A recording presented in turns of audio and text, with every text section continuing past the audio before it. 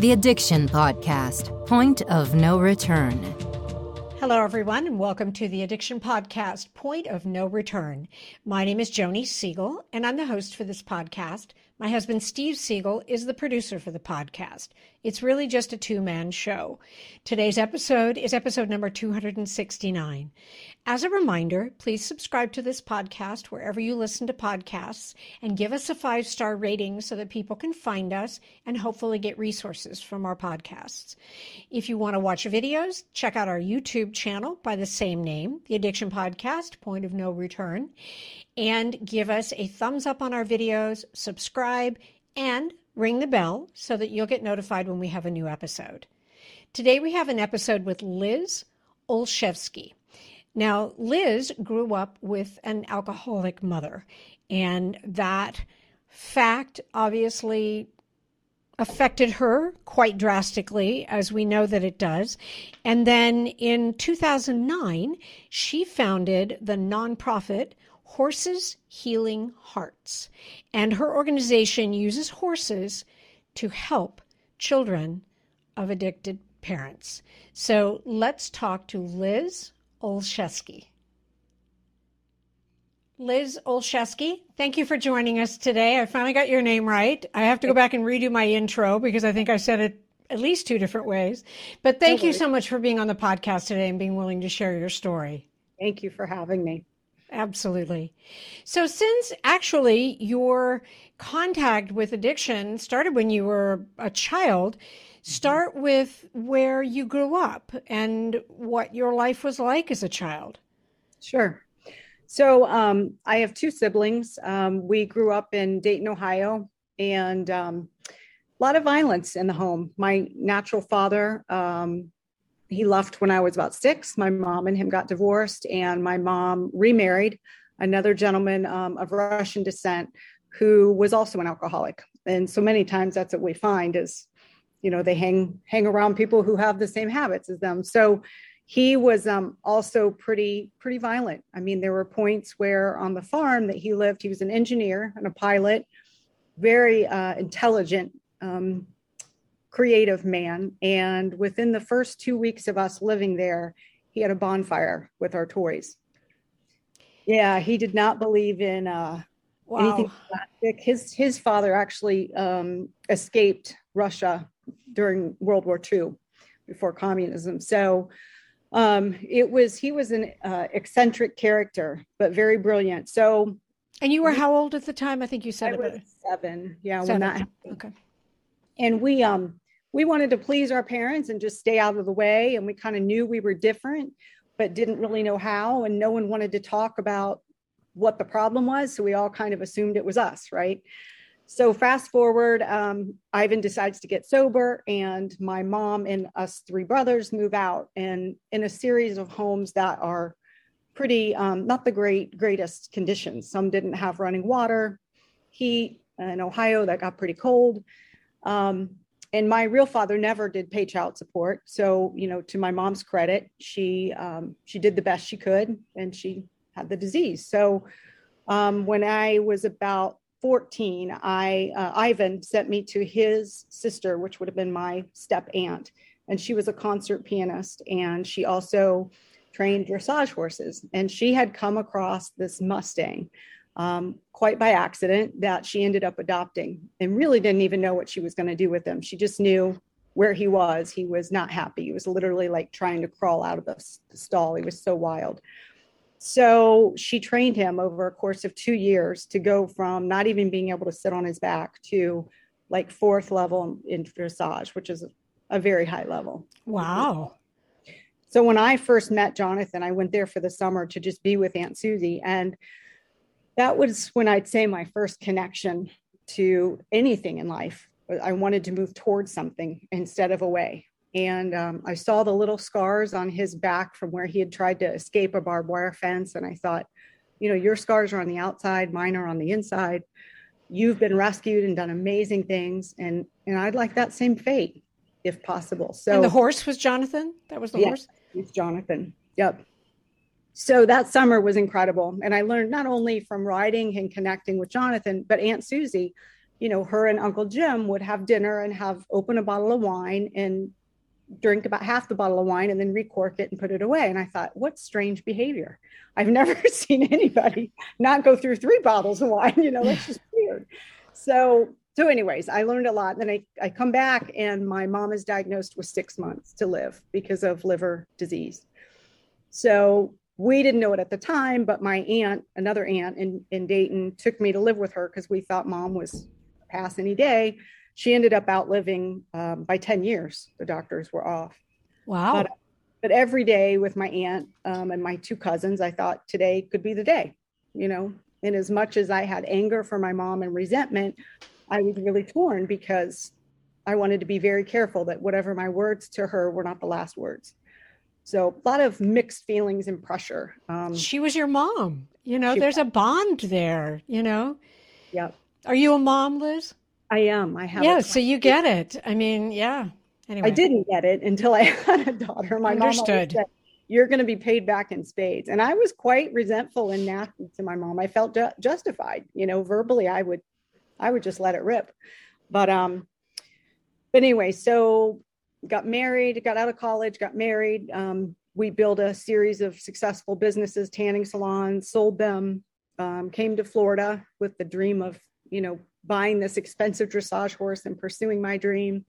And we did, but this horse is beautiful and Robinho's his name, but no one really informed him he was in dressage. So not having to say in that. That is a very specific skill that a horse has to have, I believe. Yes, and he was bred for it. But again, just attitude-wise, he just would rather be Ferdinand the Bull. That's what his thought was. So he never hurt me. It was beautiful and safe, but it really taught me to ride. And it was the whole struggle on the journey was me always trying to get to a medal or do this or do that through him. And I think his message was, I want to be loved for who I am, not what I can do or what I can do for you.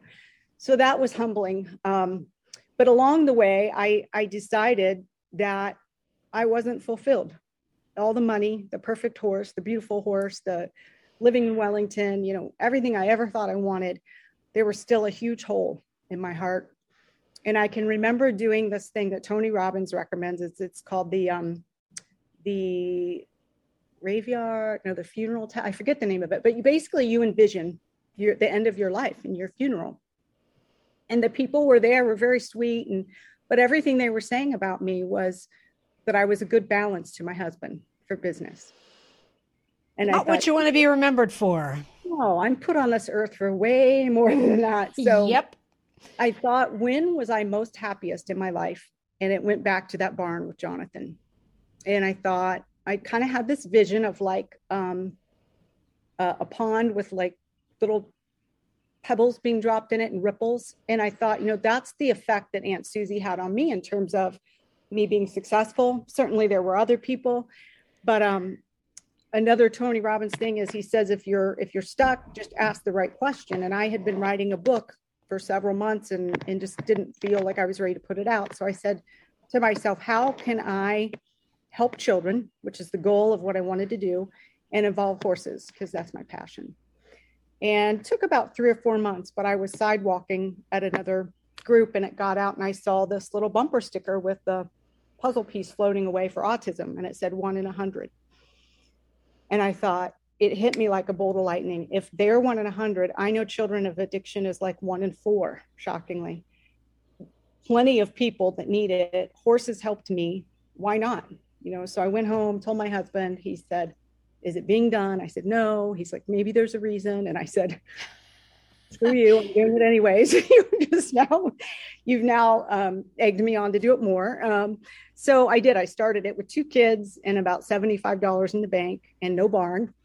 And we've been doing it for 13 years. And we've been as high as 40 kids. Right now we have about 20 kids on board, but we've helped over 600 families. And we've also do equine therapy for the adults. So we've done over 6,000, worked with over 6,000 clients, individual clients for the treatment adult side of it. But so it's come a long way. And I tell people now we have less than $75 in the bank, but we're still going. But So that's it. It was my life's work, and it's certainly been challenging to start this. And it's been the hardest thing I've ever done, but it's been the most rewarding. And the horses are so, again, I was telling you earlier, and I don't know how you want to pull this in the conversation, but there are real scientific reasons why it works. Interesting. How many horses do you have? So I own my one horse who's now in Tennessee, but what we did, again. Is that the one that didn't want to do dressage, that one? Exactly. Okay. He's retired.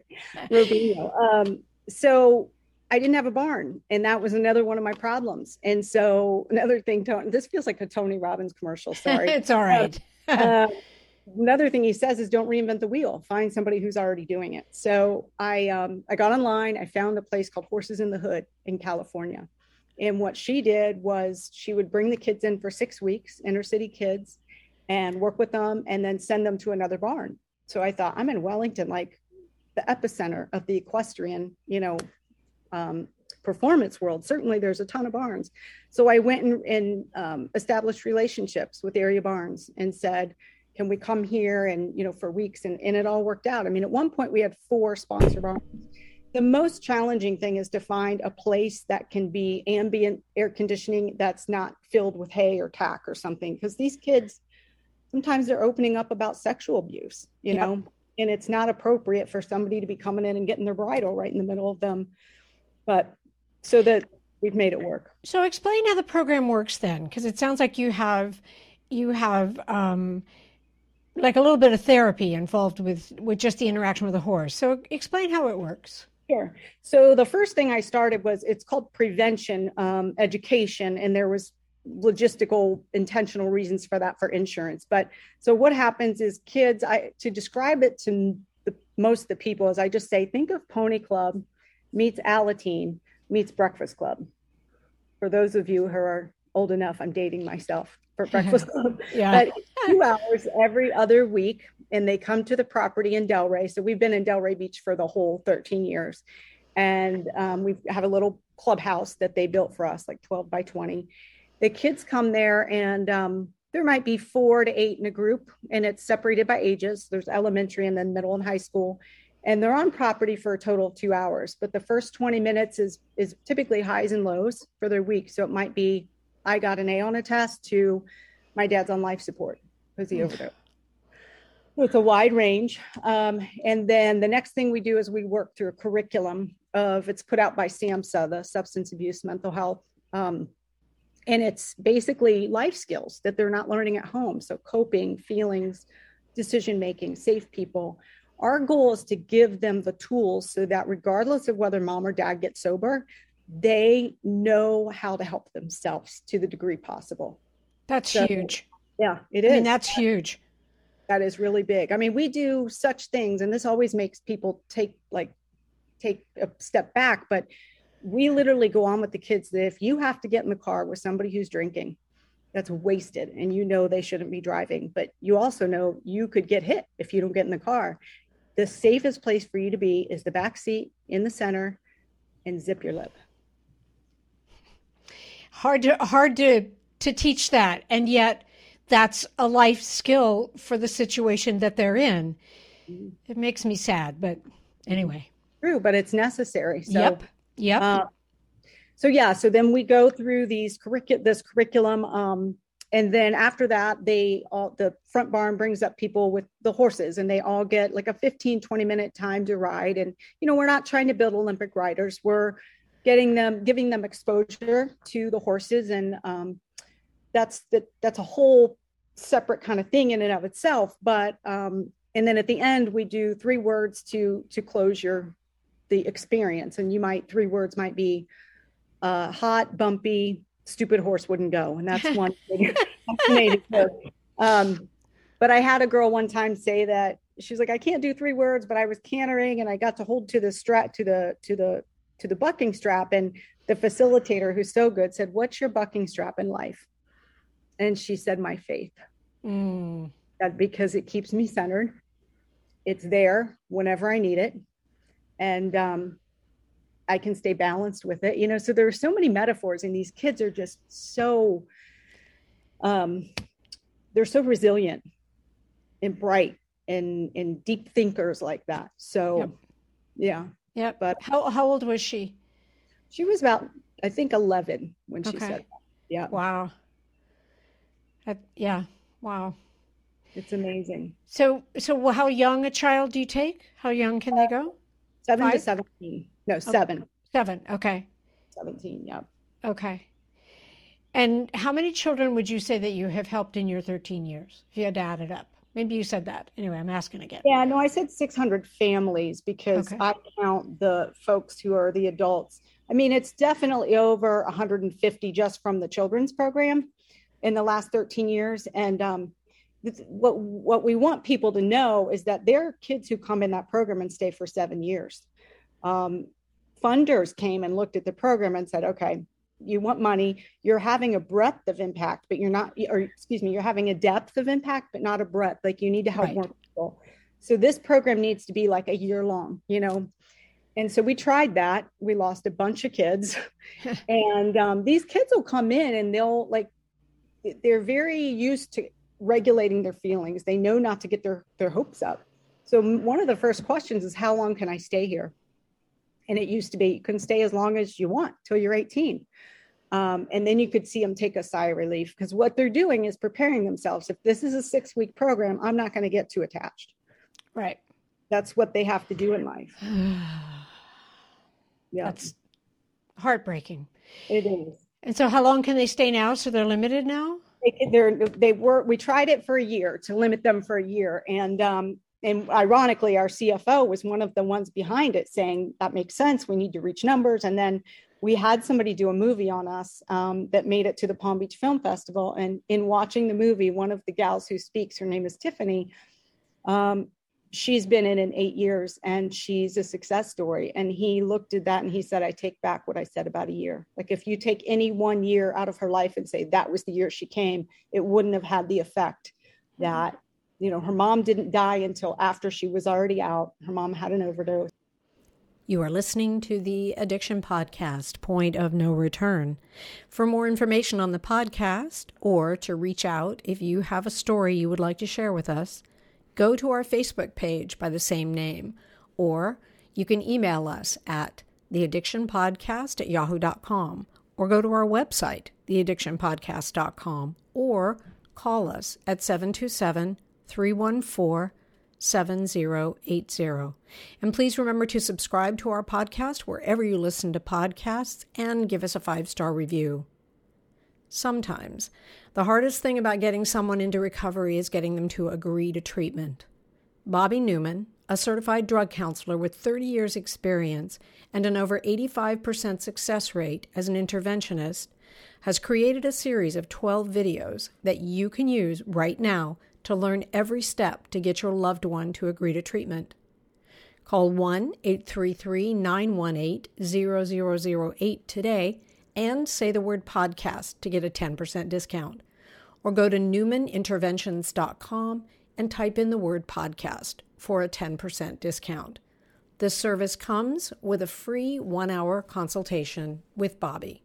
She's now a realtor and she just sold $2 million worth of real estate. She bought her first house when she was 20. Wow. And she'll say that what this program taught me, if it weren't for this, I would just dig my heels in and say, I don't want to do this thing called life. But I know just a day at a time. So he said he takes it back. And I'm like, good, because I wasn't ever going to listen anyway. Yeah, no, you can't put a limit like that on what it's going to take to heal someone. Everybody's life is so different and their circumstances change. Exactly. Mm-hmm. Tell us another story. Obviously no names. Well, this one is the reason that the horses are so instrumental. One gal 1 year. So growing up in this environment, children learn don't talk, don't trust, don't feel. It's how we survive. And Jerry Moe came up with that, by the way. So we explain when the kids get there, if you're going to interact with horses are prey animals and their predator would be like a cougar. If a cougar were laying at their 80 feet is their energy field. If a cougar is laying at 79 feet, faking, sleeping, a horse knows the difference. And that's how they've survived millions of years. So how that relates to us, when we step in that 80 feet, we have to be congruent. We have to be matching. It's just a fancy word for insides match our outsides. If we're not, the horse goes, what are your intentions? Are you going to eat me? You can't hold two truths. So we tell the kids who've stuffed their feelings for so many years, you have to feel your feelings. The horse isn't going to attack you. He just won't connect with you, So I literally had a girl raise her hand and she said, what if you've forgotten how to feel? And it took me back. And I said, I didn't know. I said, just keep coming back. It's just what came out of my mouth. So the following 2 times she came, nothing really exciting happened. But the 3rd time she came back, she was brushing the horse's mane on the cross ties. And I look over and I see from the back, her shoulders are shaking. I'm like, she's crying. And so I go up to her and I said, what's going on? And she's almost hyperventilating. And she goes, it's like the floodgate opened. She said, every feeling is coming and I can't name them. And I don't know what they are. And they're overwhelming. And I said, just breathe, and we worked with it for a minute. And she stopped mid-sentence. And this shows you how codependent we get. She looked at the horse's eye and she looked at my eye and she said, are my tears upsetting the horse? And I said, no. I said, he is completely fine with your tears because they're authentic. If you were to try and hold them back, he would not be okay with that. Right. She cried a little bit more and she went off. And at the end of the session, she came up to me and she said, Miss Liz, I don't want you to think like everything's perfect. But she said, I physically feel lighter all over my body. Yep. And so I'm not a therapist, but I've worked with enough of them who I know say, where is that in your body? Where do you feel that? So here's a child that 3 weeks ago verbally said she didn't know how to feel. And now she feels it all over. It's amazing. I think that's huge. Mm-hmm. That's huge. And I don't necessarily think we need to know about the science, but just what you said about how the horse knows if there's something going on with you and you're not being honest about it or open about it, that the horse can sense that. And I think, there you have it, and they have to kind of learn that and learn that, whereas the horse needs to learn that they're safe, the child is safe, the child needs to learn that the horse is safe too. Right. So anyway, that's fabulous. Just out of curiosity, does insurance cover a program like you have? No, not the closest thing that it would we also do the equine therapy, which I have heard that there are 2 insurance companies out there that are thinking or maybe have even covered it, but we tried to get listed as a preferred provider, and it's so much administrative work. We don't have the infrastructure for it. And that would be the equine therapy part. So so 6 years ago, we started because we needed to raise funds to keep this going. We have a lot of treatment centers around us. And that's one of the modalities they offer is equine therapy. So with a few different ones, they come on weekly to the property. The behavioral tech brings them. And we do an hour of therapy in this covered arena. So there's no riding involved. It's not like the kids program. It's a evidence-based model called, we either use EAGALA, which is EAGALA, or we use natural lifemanship, 2 different methods. And it's amazing what somebody can learn about. I can tell instantly if an adult is walking a horse, if they have no boundaries, the horse will get them going in a circle. And then I'll say, okay, stop a minute. So what's going on? And what's happening is the horse knows they have no boundaries and they don't want to walk far. So they know if they just keep walking circles, eventually they'll stop. So they're just going in and in and in, and that person doesn't want to keep them out. So I'm like, so let's start teaching you boundaries, and after we teach that, I tell them boundaries are the kindest thing. Brene Brown says this, kindest thing you can do for someone, as long as they're frequent, early, and light. Yeah. Do them early and we do them light and we say, look, this is how I work best. It's how do you feel about that? And let's talk about it, versus letting the resentment build up. And then we have to scream and yell and push and we're hateful, and that's never good. No. So, and note to insurance company, if anybody listening just happens to work for an insurance company, what a concept to possibly fund programs that work and produce beneficial results. I'm just putting it out there. Yeah, thank you. Thank you. There is a scientific study that cortisol, our stress hormone, is actually reduced. University of Washington did that. And if you just Google cortisol study, Washington, it'll come up. Right. What's the name of that film, and is it available for people to see? We've not listed it yet on Amazon, but I am going to list it. It's called Without Wings. Okay. And it's pretty soon it'll be available on Amazon. Yeah. And there, if you don't mind me offering this, if you No. edit it out, you can also edit this out. But I did a personal movie called Trauma to Triumph, which is more of my story, but leads into that. And that's for sale with, I think it's called FMS Productions. I have to get that right, but that's where people go to purchase movies for treatment centers and for motivation for women prisons, things like that. Okay. So cool. Sorry, that's my own unapologetic plug. No, it's totally okay. I mean, one of the things we do, one of the whole purposes of the podcast is to offer resources for people and offer things that will help people or give people hope. You know, we've talked before. I can't remember if we've done an interview like yours or not. I think we've done spouses who are married to someone who's addicted, but we've talked before about how some of the worst people affected by this whole, and I call it pandemic because it's bigger than COVID will hope to be. Some of the people who are the most affected by this pandemic are the children of the adults who are addicted to either alcohol or drugs. And, you know, if you're listening and you are addicted to alcohol or drugs and you have children, yeah, you need to take note of this. And if you think that it's not affecting your child, you're like dreaming, because it will affect your child. And if you are a child, even if you're a grown-up, I mean, just reach out for help. You know, you shouldn't have to go through what, you know, Liz went through. You shouldn't have to experience something like that. So anyway. A great resource too is called NACOA, National Association for Children of Alcoholics or Addiction. And that's NACOA.org.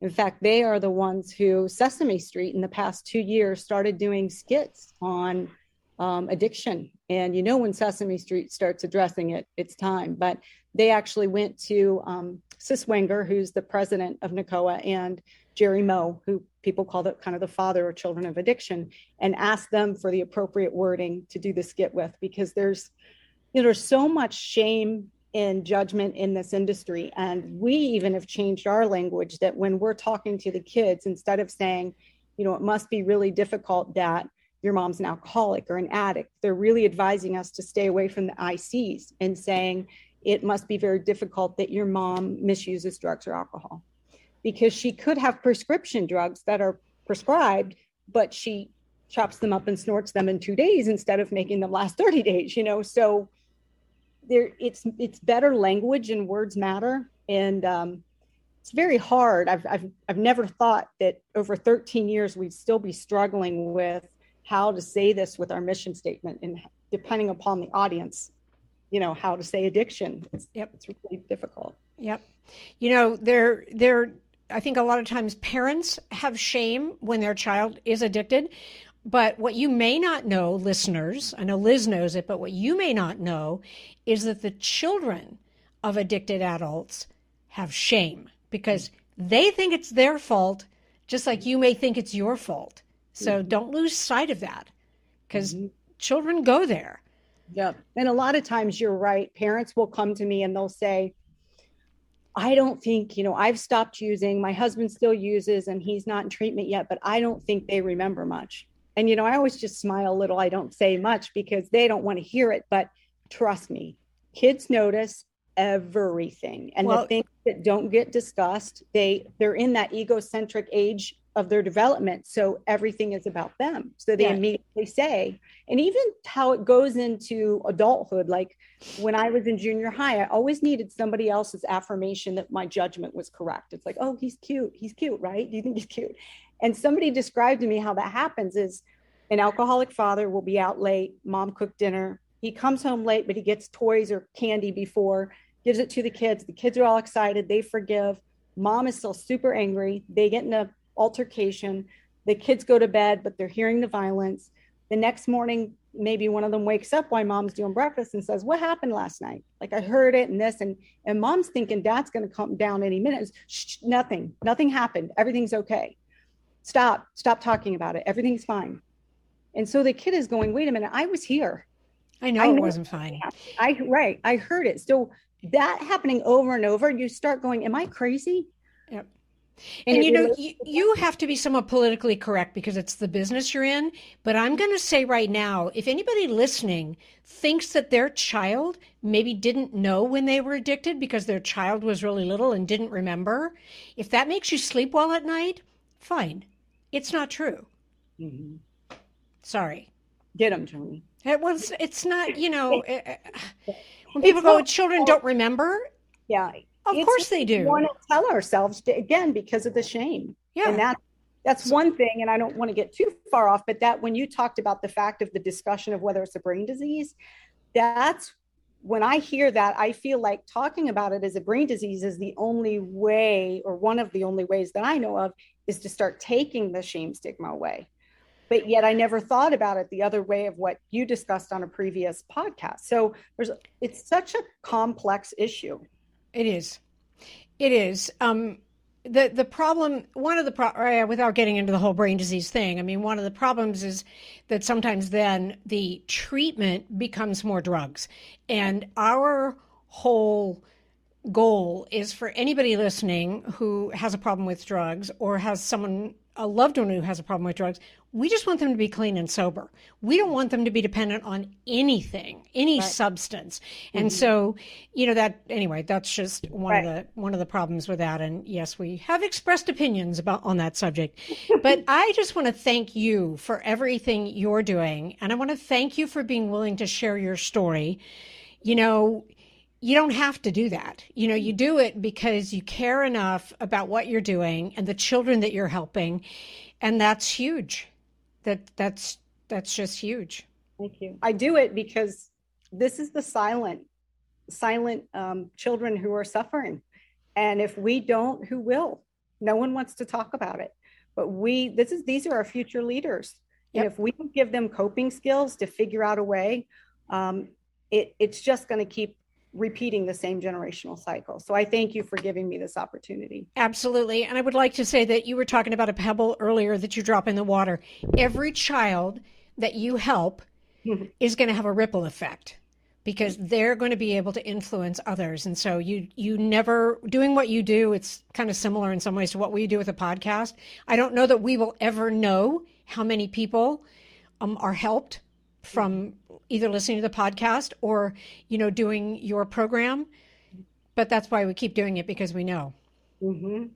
That's awesome. You guys are great. How many you've done in the last 5 years?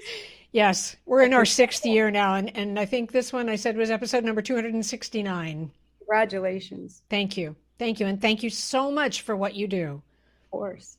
Thank you for having me. Fascinating interview. Different perspective.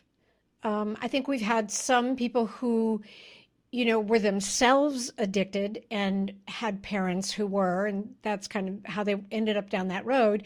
But Liz didn't go that way, and yet was very deeply affected by her mother's alcoholism, which is absolutely expected. I think sometimes people think, children don't listen, or children don't understand, or children probably don't remember. It's really not true. And I don't say that to make you feel bad if you are an addicted parent or a parent in recovery. I say that because you need to be aware of it. And if you have children and you are in recovery, but you were an addict when they were little, check out this organization and see if there's one in your area and get them some help, because you'll be surprised what they know, what they remember, and what they understand. The organization is called Horses Healing Hearts, okay? And you can find them online. And yes, anyway, something to keep in mind. If you are addicted or you know someone who's addicted, please don't wait. Get help. We're heading into summer. Not that that is relevant, but get help, okay? And we'll be back again next week with another interview. You have been listening to the Addiction Podcast, Point of No Return. For more information, reach out to us on Facebook or go to www.theaddictionpodcast.com. Our email is theaddictionpodcast@yahoo.com.